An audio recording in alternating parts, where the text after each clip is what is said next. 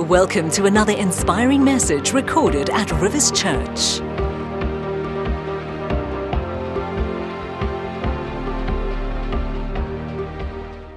Some of you would know the American rapper called Post Malone. Very unusual fellow. And in your car, you might be rocking to the beat of Post Malone. But recently, he tattooed two words under each of his eyes. And the one said always, and the other one said tired. So his fans asked the question, is he suffering from insomnia? Or apparently not. When they interviewed him on radio and asked him, why did you do this? What was the reason for it? He said, well, I couldn't put always money underneath. You know, I couldn't put always drinking underneath. So he says here, I tried to do something that's relatively the same length of letters. But I guess always is more letters than tired. But I was so tired, I didn't realize it. Then they said to him, well, you've got other tattoos. Why did you start tattooing your face? He said, well, I'd do anything to annoy my mother. People rightly ask, what are you thinking? Well, clearly he's not thinking. Clearly many people don't think anymore. We do stuff emotionally, not rationally anymore.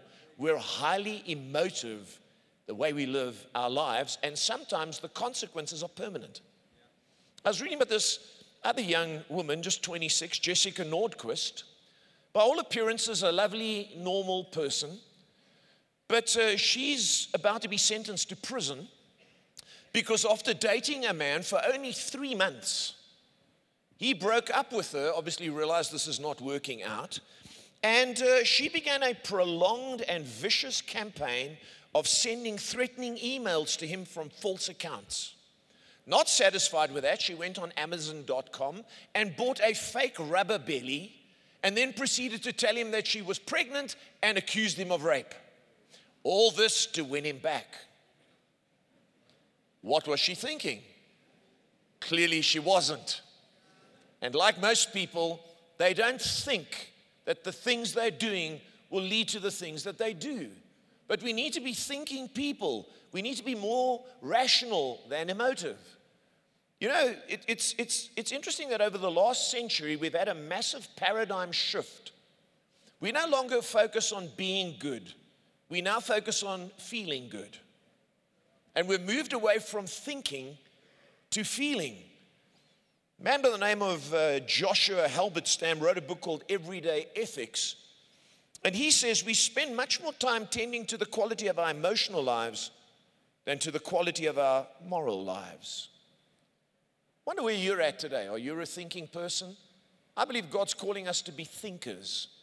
But certain kinds of thinkers. Here's the truth, church. Your life will be determined by the quality of your decisions. Not by chance, not by government, not by your family or your friends, not by fate, the quality of your decisions. And the quality of your decisions are determined by the quality of your thinking. Because what you think is what you decide, and that's where you end up. Isn't that true? And so we need to be people who think. And I want to continue today, the third in our series, Create a New Year Through New Thinking. Create a new year through new thinking. The new year needn't be a mystery. You can create the kind of year you want by thinking correctly, by thinking the way Jesus thinks, which we've been looking at over the last 2 weeks. Our foundation scripture this morning is Genesis chapter 1 and verse 1, and it says this in the first 5 words of the Bible: in the beginning, God created. How many of God is a creator? And it says he created the heavens and the earth. Genesis chapter 1 tells us he created animals, then he created man. Most people don't believe in creation, but you need to know you were created. You're not an accident. God created you. Then Genesis chapter 5 summarizes it. And it's telling us everything of the first few chapters. And it says now again, when God created mankind, he made them in the likeness of God. In other words, we are like God, except we're fallen creatures, but we have the ability to create. Have you noticed? Animals can't paint paintings. They just can't. They don't sit and look at the sunset and go, oh, I need to I need to paint that. No, they can't do it. We are created in the image of God to create. Are you with me? So we don't just live in the world and consume and use up. We're meant to contribute. You're meant to create a family, create a life. Most people who are Christians want to leave their life to God. It's your responsibility. No, it's not a parent's responsibility to make you an adult. They get you going, then you live and you make decisions. Are you with me? We've got a wrong idea of Christianity. But we're created in His image to create. And then it says here, it summarizes again. It says He created them male and female and blessed them. Why male and female? He wasn't thinking pleasure. He wasn't thinking gender expression. He was thinking create. Males and females create other people. We've so lost sight of purpose that we focus only on the pleasure and how we feel. And God says, no, get back to purpose. We'll have a better world. The world is in a mess because of wrong thinking, not wrong politics. It's our thinking that determines where we end up. Are you with me? And so we need to be creators. We need to develop our world. And in order to develop and create in our world, how many of you know you first have to create your inner world? Then when you've created your inner world, then your outer world finds expression. Everything in the world started with a thought. When God created the heavens and the earth, it came out of His wisdom and His thoughts. When God created male and female, it came from the thoughts of God. And so we need to create our inner world through right thinking. And it's the responsibility of every human being. Brian Tracy is a leadership author, and he said this. He said, the biggest challenge and your greatest responsibility are to create within yourself the mental equivalent of what you want to experience on the outside. You will never see on the outside that which you didn't first create on the inside. So your thinking is vitally important. And the Bible tells us that our thinking is our responsibility. Romans chapter 12, let me remind you of it this morning. It says, do not conform to the pattern of this world's thinking, but be transformed by the renewing of your mind. God saves us. You read the book of Romans 1 to 12. Salvation is by grace, not by works. But then chapters 12 through to 16, you renew your mind, and through renewed mind, you have relationships in the world. It's not God's responsibility. It's up to you. Are you with me this morning? And the way you think will determine your happiness. You want to be happy? Think happy. Don't wait until you get that car or that person. If I could have a person, if I could have this much money, it's never going to be ideal. What happens if war breaks out? We'll all be miserable. I wish this war would be over. No, we're going to have to be positive that we can win. Your happiness, your destination where you end up in life, your success, your relationships, and your income are all determined by your thinking. I love what these two people said. The first one is Marcus Aurelius, the great Roman. He said, very little is needed to make a happy life. It is all within yourself, in your way of thinking. If you decide to be happy, you'll be happy. People often talk to me and they say to me, so wonderful, Pastor, you're so positive, you and you and Pastor Wilma just keep going. It's like we're these special people born in a special place with a special mind. How blessed are we? Now, if I was born a special person, how can I teach you if you weren't born special? We all have the opportunity to be happy if we change our thinking.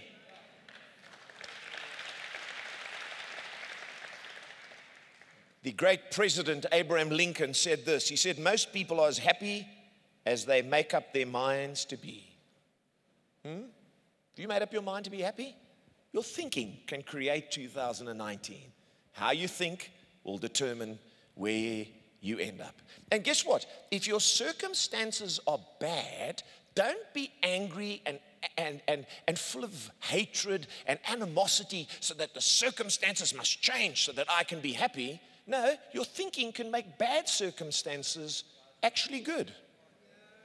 There's an amazing book called The Magic of Believing by Claude Bristol, and he tells a story of these men who were sleeping in a room.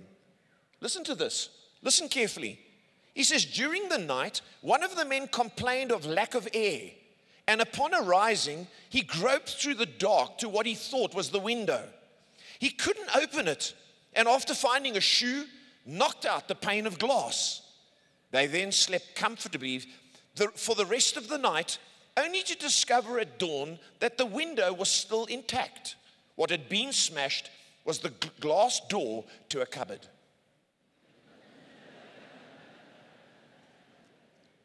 See, you think of your circumstances. That's why I wrote a book called Success Despite Circumstances, because your thinking can elevate you above the circumstances.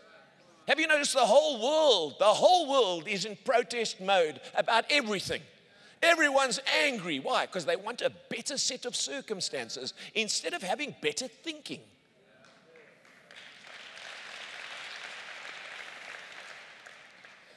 Brian Tracy talks a lot about money and finance and business. And recently I was reading one of his books, and he talks about the amount of millionaires that there are in America. He says in 1960, there were only 700,000 millionaires. By 1980, 20 years later, they'd gone up to 1.8 million millionaires. But in the last couple of years, it's now risen to 5 million millionaires. So they did a study to see what is the reason for them, for so many millions. Is it the system? Is it the politics that's created this opportunity? And they discovered something interesting. All these people are vastly different. They're different races. They're different ages. Some are highly educated, some have no education. And they became millionaires. Some are old, some are young. Some are able, some are disabled, even in wheelchairs. Some have full sight, some have partial sight. So they've said, what is the common denominator? Was it the political system? Was there something that each one of these people had? Yep, they discovered what it was. They all thought a certain way about their future and their lives. See, we've got to get it right in the inner world before the outer world changes. And some of us are so focused on the outer world, that's why we're disillusioned and we're angry. Success is a way of thinking. Accomplishment starts in your thoughts. In the book of Nehemiah, they took the rubble and the dirt and the broken down city and they built the wall. And the Bible says this in Nehemiah chapter 4. So we built the wall, and all the wall was joined together to half its height, for the people had a mind to work. You accomplish things in your life when your thinking is set and clear and is a certain way. Now, last week I mentioned that John Maxwell had written a book called How Successful People Think. Fascinating booklet, read it many years ago, read it probably about 5 times, and he categorizes how successful people think, a whole lot of categories. And I read them, some of them I thought were great, some of them I thought, in terms of his business and so on. But I thought from a Christian point of view, how did Jesus think? And the points I shared with you last week, let's just recap them, because he mentions them, but I put different content under them. Big picture thinking. Jesus had big picture thinking. He thought about the cross and salvation, not just his earthly comfort. Possibility thinking. He had faith. He saw the possibilities.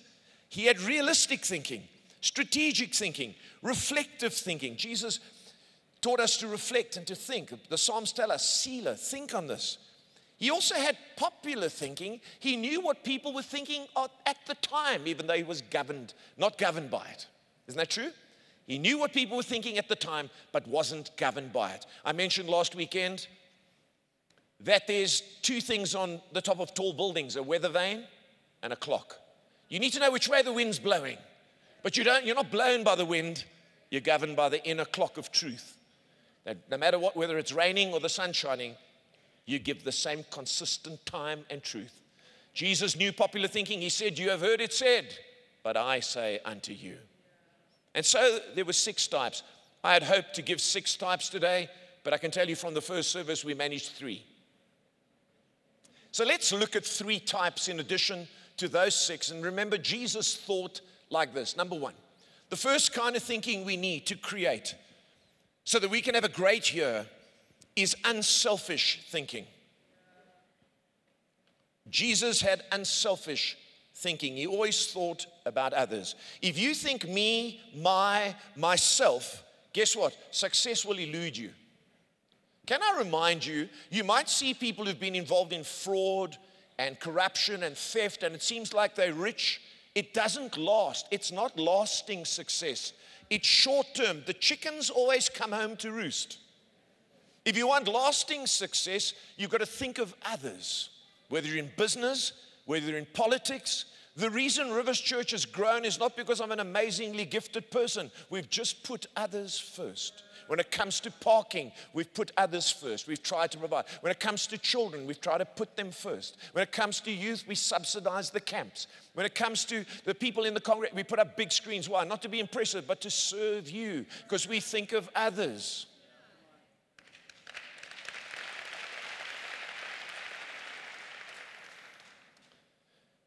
There's a very good book called People Over Profit by Dale Partridge.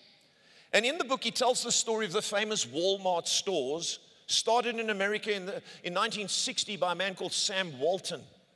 The first store opened up in 1962, and it was an amazing thing. There were low prices, friendly service, and one of the hallmarks was integrity. The products were good, and Sam Walton did extremely well. He also, as a man, had strong core values, Sam Walton, and he would regularly meet with his staff and train them. Here are a couple of the core values he had: respect for the individual, service to customers, striving for excellence. Then when it came to his own staff, he paid more than minimum wage.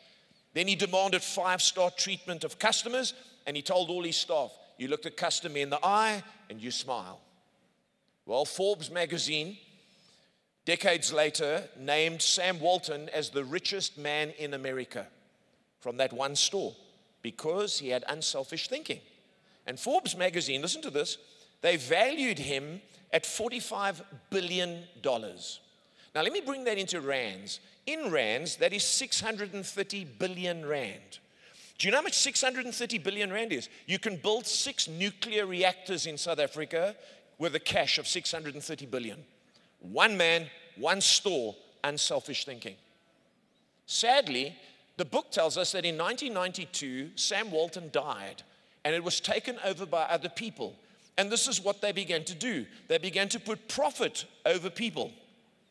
Today, it's poorly run, understaffed. You get the lowest pay. They put other stores out of business when they move into an area.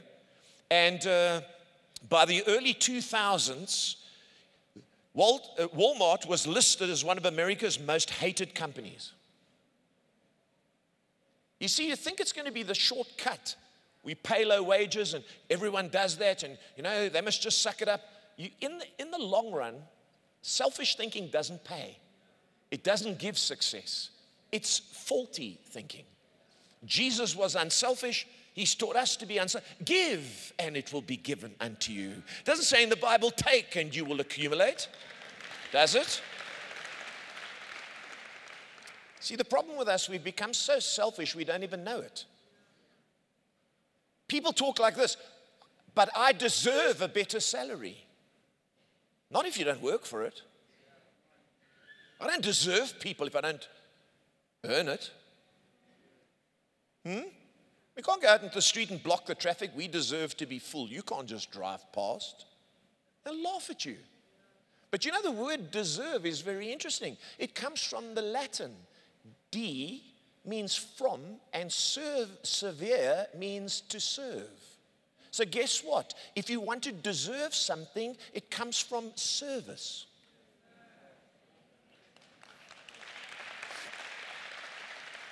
You've got to get our thinking. No service, no deserve. Can't just occupy a space in a shop. Can you help me? Not now, I'm on tea. Because I deserve. No, we've gone bizarre. And listen, it's not a South African problem, it's a world problem. Travel the world. I get to travel a lot. Travel the world and you see this creeping in. I want to tell you this. Let me tell you this morning. It's an important truth. Maybe you need to write it down. Life owes you nothing.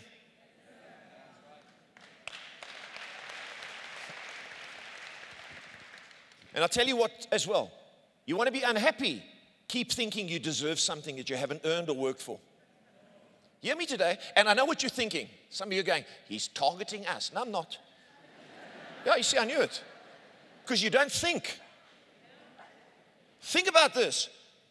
Don't think poor. Don't think background. Don't think South Africa history. Think rich people. Their kids believe they deserve more than they get, and they're the most unhappy children you can find.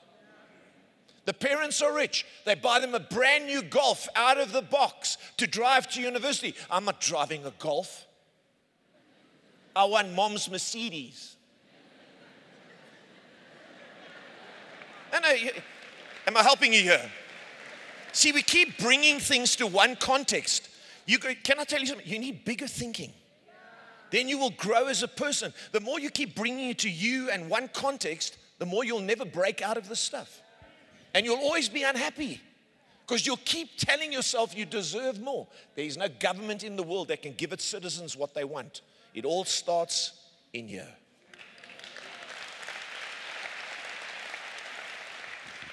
Sam Walton said this, and it'd be good for us to remember. He said, there's only one boss, the customer. And he can fire everybody in the company from the chairman on down simply by spending his money somewhere else. You see, we've become selfish, church. You know, interesting, the Bible talks about the self. The Bible doesn't say that you should follow the self. It says you should watch out for self, because self tells you lies. I hear people saying this, I've got to be me, you know. Oh, please don't. Because if you, disaster comes. I hear people in their marriages, I've just got to be true to me, you know. I'm not happy here.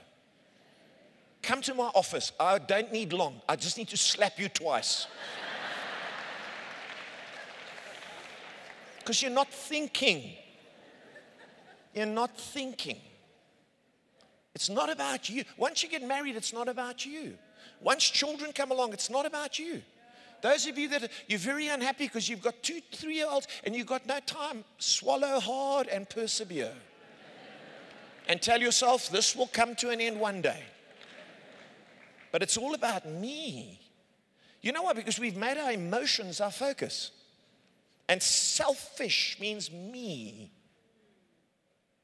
We've reinterpreted our whole world. Let me just, no, you've got to be a better you. I've got to be a better me. You don't want to know me. Can you say amen? Number 2, you still good in this Methodist church this morning? You're breathing. They went very quiet in the first service. Certain points, but you've been great. You've been amazingly responsive.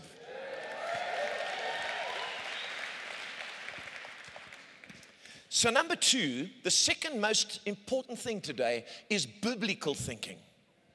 Jesus had biblical thinking. Not just unselfish thinking, biblical thinking. He often quoted scripture as reference. He referenced Genesis, the people in Genesis as though they were real people. He spoke of the world as being created. So Jesus had biblical thinking. We need to have biblical thinking. What does the Bible say about who I am, where I've come from, where I'm going, how I should live? Not my feelings. We need self-control, church. And we've become highly emotional instead of highly biblical. Are you with me? Today, you ask anyone what's right and wrong, they'll tell you this: I feel it's not wrong to if.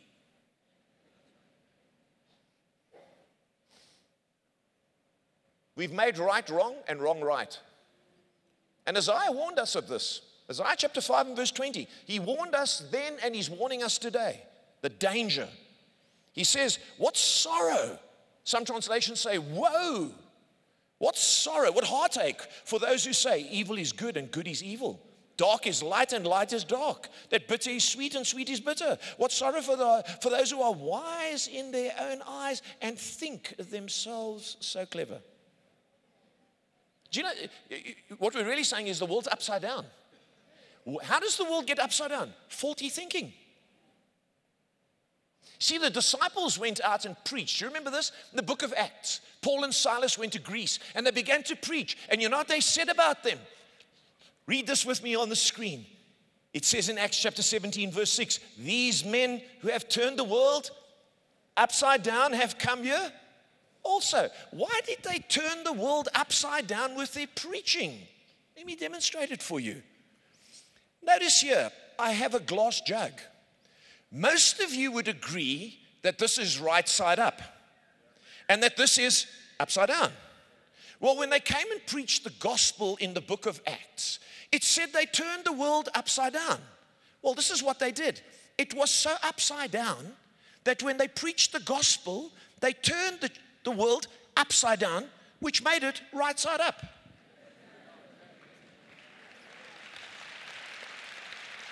People complain about biblical thinking. Now, biblical thinking turns it upside down because it's upside down already. You've got to get it right side up. We can't call wrong right and right wrong. Many of you would have read this book by Malcolm Gladwell called Blink. It was on the bestseller list for 134 weeks. And they sold 2 million copies. And the subtitle of the book is How to Think Without Thinking. How to make snap decisions and not think things through. How to go with your gut. So this is what I do whenever I come across a book, and I've read all these books, is I ask myself, who is this person before I swallow all this stuff? Because it doesn't matter if everybody's reading it. Who is he? What does he think about life? And I discovered he has a certain point of view about Lance Armstrong, the man who used drugs to win 5 times the Tour de France and was stripped of his titles. And I discovered that he thinks Lance Armstrong is an amazing man. He says, when you look at what Lance is alleged to have done, it's a political word they use. Basically, he was better than everyone else at using performance-enhancing drugs.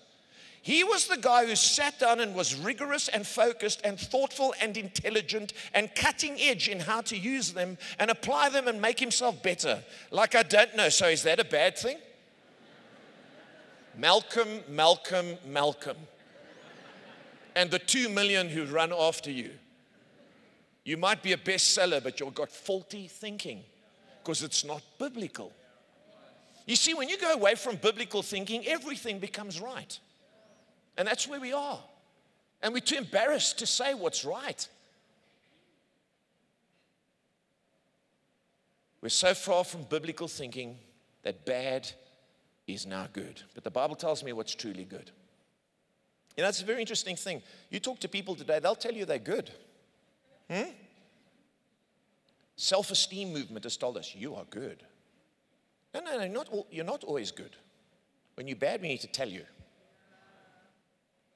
See, Jesus said this. He said in Luke's gospel, when you've been a servant who served your master, like in a job, and you did, and you brought him water, and you came when he wanted you to do, he says, we are only unworthy servants. Don't blow yourself out of proportion because you give your boss what he pays you for. You're not that good. And a rich young ruler came to Jesus and he said, good teacher. Jesus said, whoa, there's no one good but God.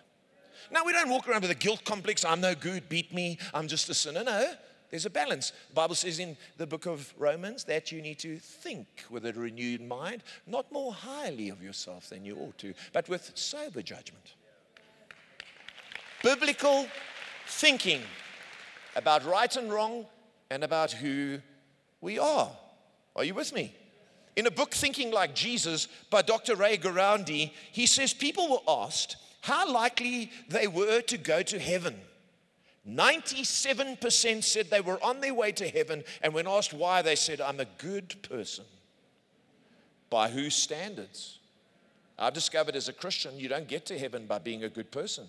You get to heaven by being a child of God, by knowing Jesus, and then walking with him in harmony. Isn't that true?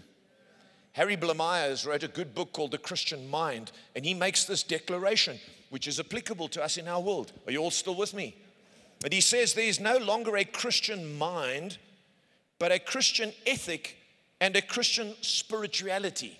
So we don't think anymore. He says there's kind of like ethics we've written down, and there's like a kind of a spirituality experience. He says, as a thinking being, the modern Christian has succumbed to secularization. We got into the habit of stepping out of our Christian garments whenever we step mentally into the field of social and political life. Because the subject was social or political, watch this, we left all our well-tried and well-grounded Christian concepts behind us and adopted the vocabulary of secularism. We put aside all talk of vocation, that's the call of God, or God's providence, his provision, or man's spiritual destiny, and instead we chatted with the rest about productivity, assembly line psychology, and the deployment of personnel. We no longer think biblically. We think mostly politically, secularly, and emotionally. And just like the first service, it's gone incredibly quiet in the room. You see, to think biblically is to think eternal and temporal, good and evil, God and man, now and the future, right and wrong. It's not just to think on one plane.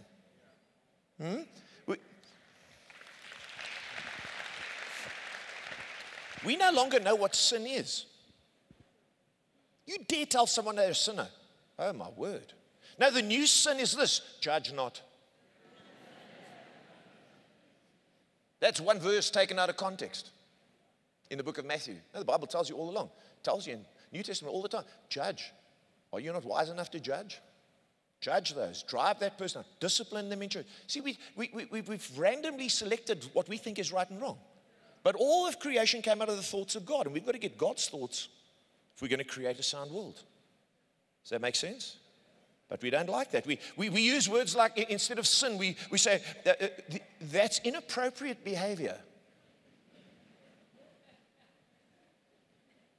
Now in Hollywood, one of the directors, he slept with actresses and they called it inappropriate. Why is it inappropriate if you spend your life acting and making movies where sexuality is sleeping with one person after another and tearing their clothes off? Then suddenly when you behave like this in real life, it's inappropriate. Sorry, can you help me here? I can't seem to make the logic of it. It's because it's no longer defined what sexual sin is. So we'll call something inappropriate. We'll call something, we made a mistake. Or we'll say this, it's unacceptable. What I've discovered with unacceptable at my age is that every 5 years, unacceptable changes. What was unacceptable 20 years ago is totally acceptable today, even defended. They say the next sexual revolution, hear me today, thus saith the Lord, is going to be removing from children the protection they have not having sex with adults. That's the next step. Pedophilia, they're saying, is a natural progression of sexual behavior and should be allowed. You're scandalized. In 20 years' time, it'll be the new normal. God help you if you go on Twitter and say anything. Marriage between two same-sex people is nothing anymore. It's going to be 3 people. 2 men, 1 woman. 2 women, 1 man. 3 women. 2 women and a dog. No, it's already happened. No. People are marrying bridges. It's happening, people, because when you remove biblical thinking, you remove everything. We need to think. We think we're cleverer than God. And we redefine everything. Politicians, mistakes were made. No, you sinned. You stole people's money. Their tax-paying money that should go to the... You stole it. You didn't make a mistake. Call it what it is. Imagine you go to the Catholic Church and you walk into the... Come on, give God praise this morning.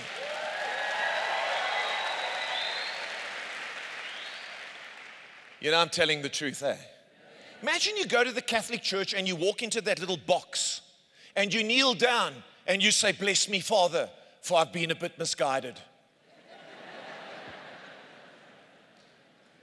You're like, what? No, you kneel down and you say, "Bless me, Father, for I've transgressed. My sinful nature has taken me where I know you don't want me to go. Forgive me, cleanse me, wash me, and help me to think again the way you think." Biblical thinking. Bishop Fulton Sheen is a great preacher, was a great preacher, passed away way back in 1979. I've read most of his books and find him incredibly inspiring. He had a radio program in America. And I want to quote you what he said here. Look on the screen with me. He says, "Moral principles don't depend on majority vote. Wrong is wrong even if everybody's wrong. Right is right even if nobody's right. Too many people get credit for being good when they're only being passive. They are too often praised for being broad-minded when they're so broad-minded they can never make up their minds about anything. There is no word more dangerous than liberalism, because to oppose it is the new unforgivable sin." He said this in the 70s. America, it is said, is suffering from intolerance It is not. It is suffering from tolerance. Tolerance of right and wrong, truth and error, virtue and evil, Christ and chaos. There is no other subject on which the average mind is so much confused as the subject of tolerance and intolerance. Tolerance applies only to persons, but never to principles. Intolerance applies only to principles, never to persons. See, what they're telling us to do in the world today is we must tolerate people's value system and their bad behavior. I'll tolerate your bad behavior and your bad choices, but I won't tolerate you twisting the truth and telling me to twist it.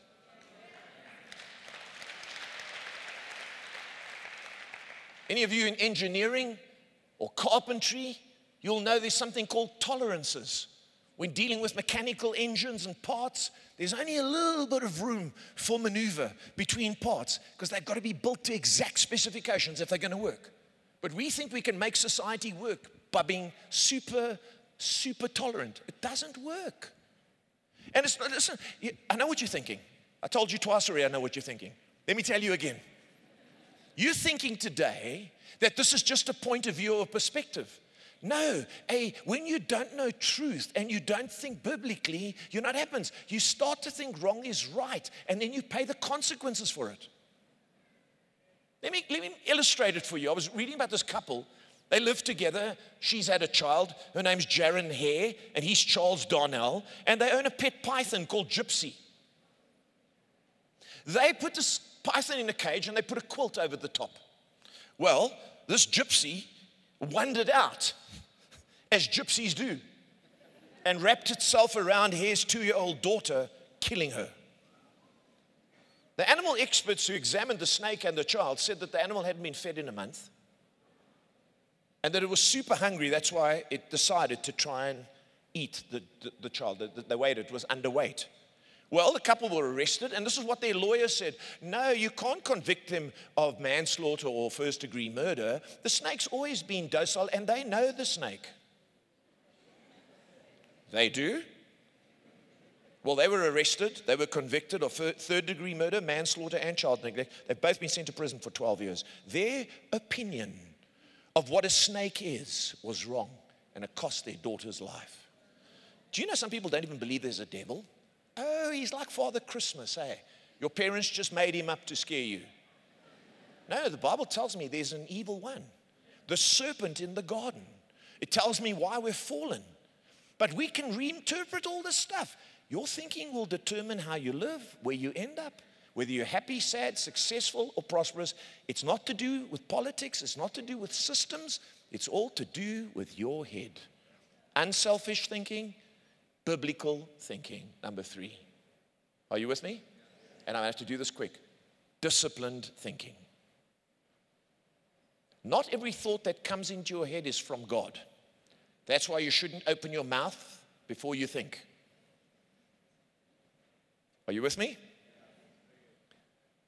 Vance Havner was a pastor, and he said this: our defeat or victory begins with what we think. And if we guard our thoughts, we shall not have much trouble anywhere else along the line. The Apostle Paul said, 2 Corinthians 10, we are human, but we don't wage war as humans do. We use God's mighty weapons, not worldly weapons, to knock down the strongholds of human reasoning, as opposed to biblical reasoning, and to destroy false arguments, things that are wrong about how we think about life and God. We destroy every proud obstacle that keeps people from knowing God. I love this. We capture their rebellious thoughts and teach them to obey Christ. Oswald Sanders said this. He said, the mind of man is the battleground on which every moral and spiritual battle is fought. You've got to be careful what goes into your head. You know, just like you wouldn't just open the front door to a stranger and say, hi, what do you want? Come in. No, you don't entertain everyone who knocks. Because if you do, they make their home there. There needs to be a filter. Hang on a minute. Is this in line with biblical thinking? Is this unselfish thinking? Is this possibility thinking? You've got to have a filter. Otherwise, you'll end up totally undisciplined and the whole of your life will be ruined. Everything starts with a thought. Do you realize that? Everything starts with a thought. And we don't realize it. We are undisciplined, and then we want the government to fix everything on our behalf. I'm nearly done. Let me tell you about John Adams. He was a man alive during 1798 and was involved in the formation of America. And he wrote a letter, which is still around, to the militia, the army of Massachusetts. And he identifies the sole conditions under which governments can survive and prosper. He's trying to help people think about the government correctly. And he says this: we have no government capable of contending with human passions unbridled by morality and religion. Avarice, ambition, revenge, or gallantry would break the strongest cords of our Constitution as a whale goes through a net. Our Constitution was made only for a moral and religious people. It is wholly inadequate to the government of any other. He's basically saying if you're undisciplined, no government can help control that. It needs already disciplined people to which it can lead to bring about an end. But if not, it'll be like a whale going through a net and we'll be powerless, because that's how evil does. And you know what I hear people use this term all the time, especially millennials: injustice, injustice, injustice. No, wrong thinking, wrong thinking, wrong thinking.